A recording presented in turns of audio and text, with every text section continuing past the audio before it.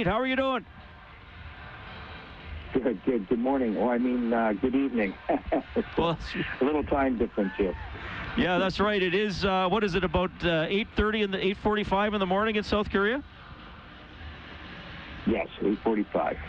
Okay, well, thanks for checking in tonight. We do have your former teammate, Rob Brown, here as well. I know you were kind enough to connect with us last year as well. How's life? How's the team shaping up for the big Olympics, Jim?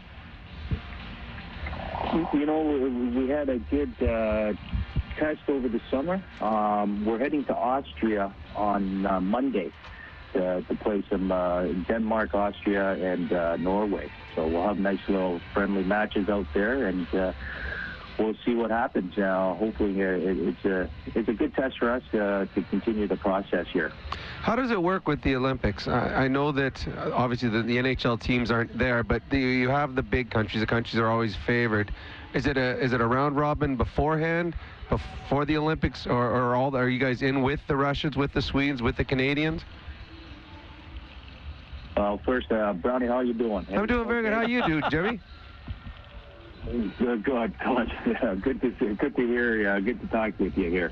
So no, the Olympics are set in two divisions. There's three divisions, and 12 teams participate. So you basically have to come out of your division. Our division is Canada, the Czech Republic, and Switzerland, and us. So there's 4 teams in each division, and you try to come out of those your respective divisions to play in the next round, and which leads into the medal round.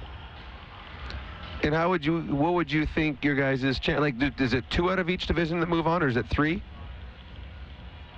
I believe it's 2. So the 2 top teams will move on, and then we'll see how it goes.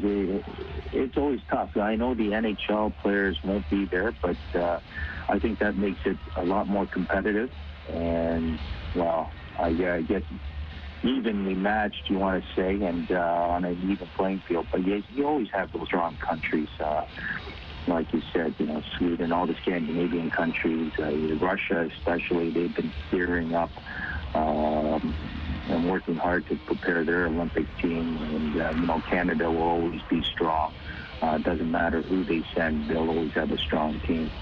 Well, with your team, the South Korean team, is it all players that are born and bred in South Korea, or do you have any players that are of Canadian or of other nationalities that have come over and become South Koreans and given themselves the opportunity to play? Well, we've had some, I guess, for lack of a better term, imports who have been nationalized. They came over to this country way before I was even here, and been a part of this Korean hockey for many years. The first comer, or the first naturalized player, also was Brock Radomski, an Edmonton Oilers draft pick way back when. So, he's done a great job of coming over here to Korea, raising the standard of hockey, and becoming part of the culture. So it was an easy fit to naturalize him and to be a part of this program. Jim Pack joining us on the Face Off show, former Pittsburgh Penguin, 2-time Stanley Cup champ with the Pens, former teammate of Rob Brown, and now the head coach of the South Korean men's national team. Before we maybe get some Penguins memories, Jim, Rob kind of alluded to it, and I do got to ask it. I know you mentioned the tournament maybe might be more competitive with the NHL guys not there. But do you get a sense that, now it's got to be marketed in a different way, or it affects the hype around the tournament? What's that anticipation like in South Korea? It is disappointing that the NHL players will not be able to participate, because I believe the Olympic spirit is sending your best players, best athletes from your countries to represent your country. But now, in saying that, though, to have hockey as a winter sport here in South Korea, it's exciting. The buzz is great. The media coverage for ice hockey has grown tremendously. And, NHL players or not, it's going to be very competitive, and it's the Olympics, and it's going to be absolutely fantastic. Well, with the Olympics being there and the winter sports that are coming, have you seen an increase, let's say, talk about hockey. Is there an increase in youth in hockey in South Korea? Is there an increase in the arenas, the ice surfaces that you guys get to try out or try on, and all the young kids coming up to play on? Is there been a benefit of South Korea getting the Winter Olympics? You know, I believe so, and I think the final touches would be playing in the Olympics for all those young kids here in South Korea to see and to appreciate the sport and to fall in love with the sport. I think that would be the final step here to keep it growing. The development has been steady. The development of young players here, the interest is growing.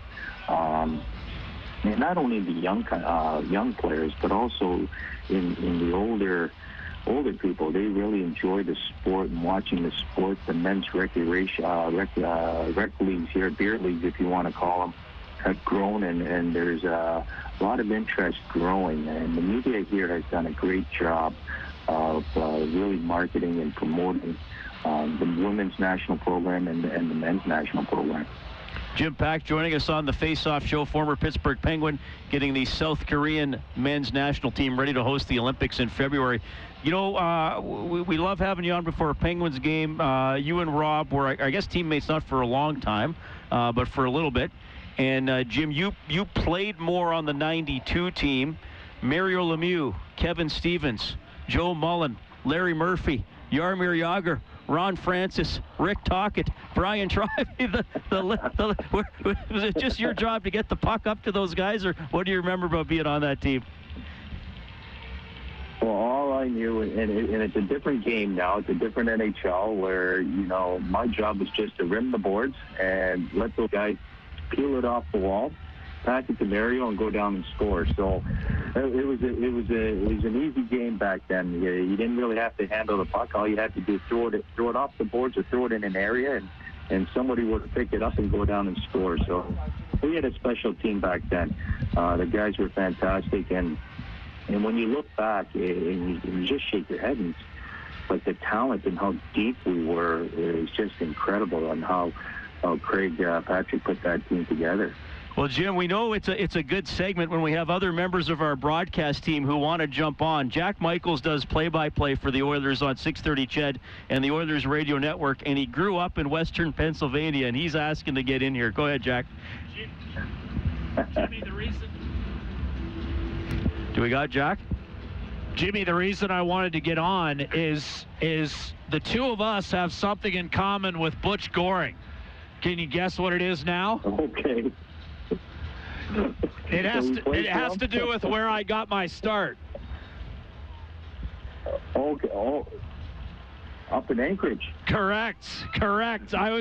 Before I got the job in Edmonton, and the year after you played there, I went up when they called me that summer. This is after Cusack sold the team. They called me and said, "You want to come up?" I hung up on them so quickly, they had to call me back 6 or 7 times to explain there was new ownership. But yes, I was the voice of the Aces for 8 years before I got the Oilers job. So when I heard you were on, and of course I followed the teams, you won the Cups my junior and senior years of high school. But when I heard you were on, I figured me, you, and Butch, you might have something in common.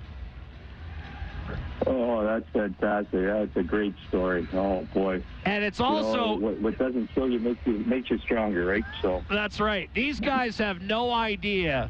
They have no idea. You know, they complain when they stay at a Days Inn or something. There is nothing like the Northern Lights Hotel in Anchorage, and I know you've got my back on that one.